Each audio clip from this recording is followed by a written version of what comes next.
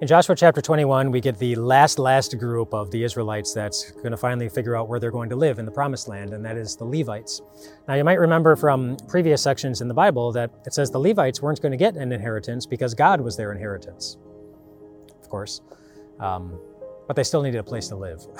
So God gave them a place to live in Joshua chapter 21. And an interesting thing about the Levites, something that's different from all of the other tribes, when all the other tribes got their land, all the tribes, each of those tribes, they lived together with the people of those other tribes. They all had their section of land that had the boundaries, and that tribe lived within those boundaries. But that wasn't the case for the Levites. The Levites were scattered all over the different tribes. There were places that the Levites were going to live all over the Promised Land, which meant that they weren't going to be living around their family. In many cases, they were going to be separated from people they love and people they were going to miss. Now, the reason for that goes back quite a ways. It goes back to Jacob giving his blessings and curses to his children, to the actual Levi. And part of the curse that he gave to Levi was that the Levites, his descendants, were going to be scattered because Levi had some anger issues, and that showed up in some pretty harsh ways. And so his father took that seriously and said, something that's going to happen to your descendants as a result is that they're going to be scattered. Now, the Israelites who were scattered, the Levites who were scattered, they had nothing to do with what the original Levi did, but they still had to live with those consequences, and that would have been hard. And yet God took that hard thing, and he did something really good with it. Because remember the task that the Levites had to carry out. They were the church workers.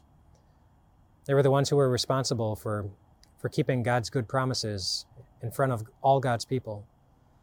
And so God took this group that was scattered all over the Promised Land, and by them being scattered, he scattered all through the Promised Land people who were everywhere to remind God's people of God's good promises. And so God did something good from it. You know, the holidays aren't easy for everyone, for a lot of reasons, but just thinking of the Levites and how they were set up, I'm thinking about those of you who are separated from the people that you love, or the relationships that cause more heartache than celebration. There are so many who have such a hard time getting through the holidays because of the sadness related to distance and hard relationships. But just as it was for the Levites,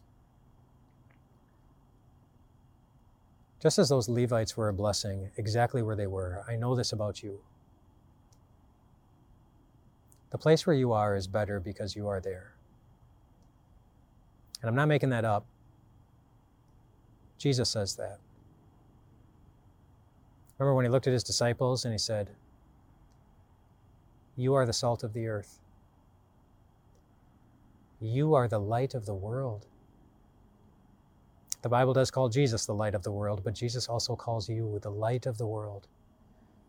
And he doesn't say you might be these things or you could be these things or, yeah, gee, if you work hard enough, then one day maybe.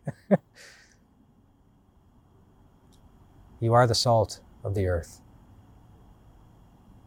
Salt preserves things, keeps them going, so that it doesn't become rotten.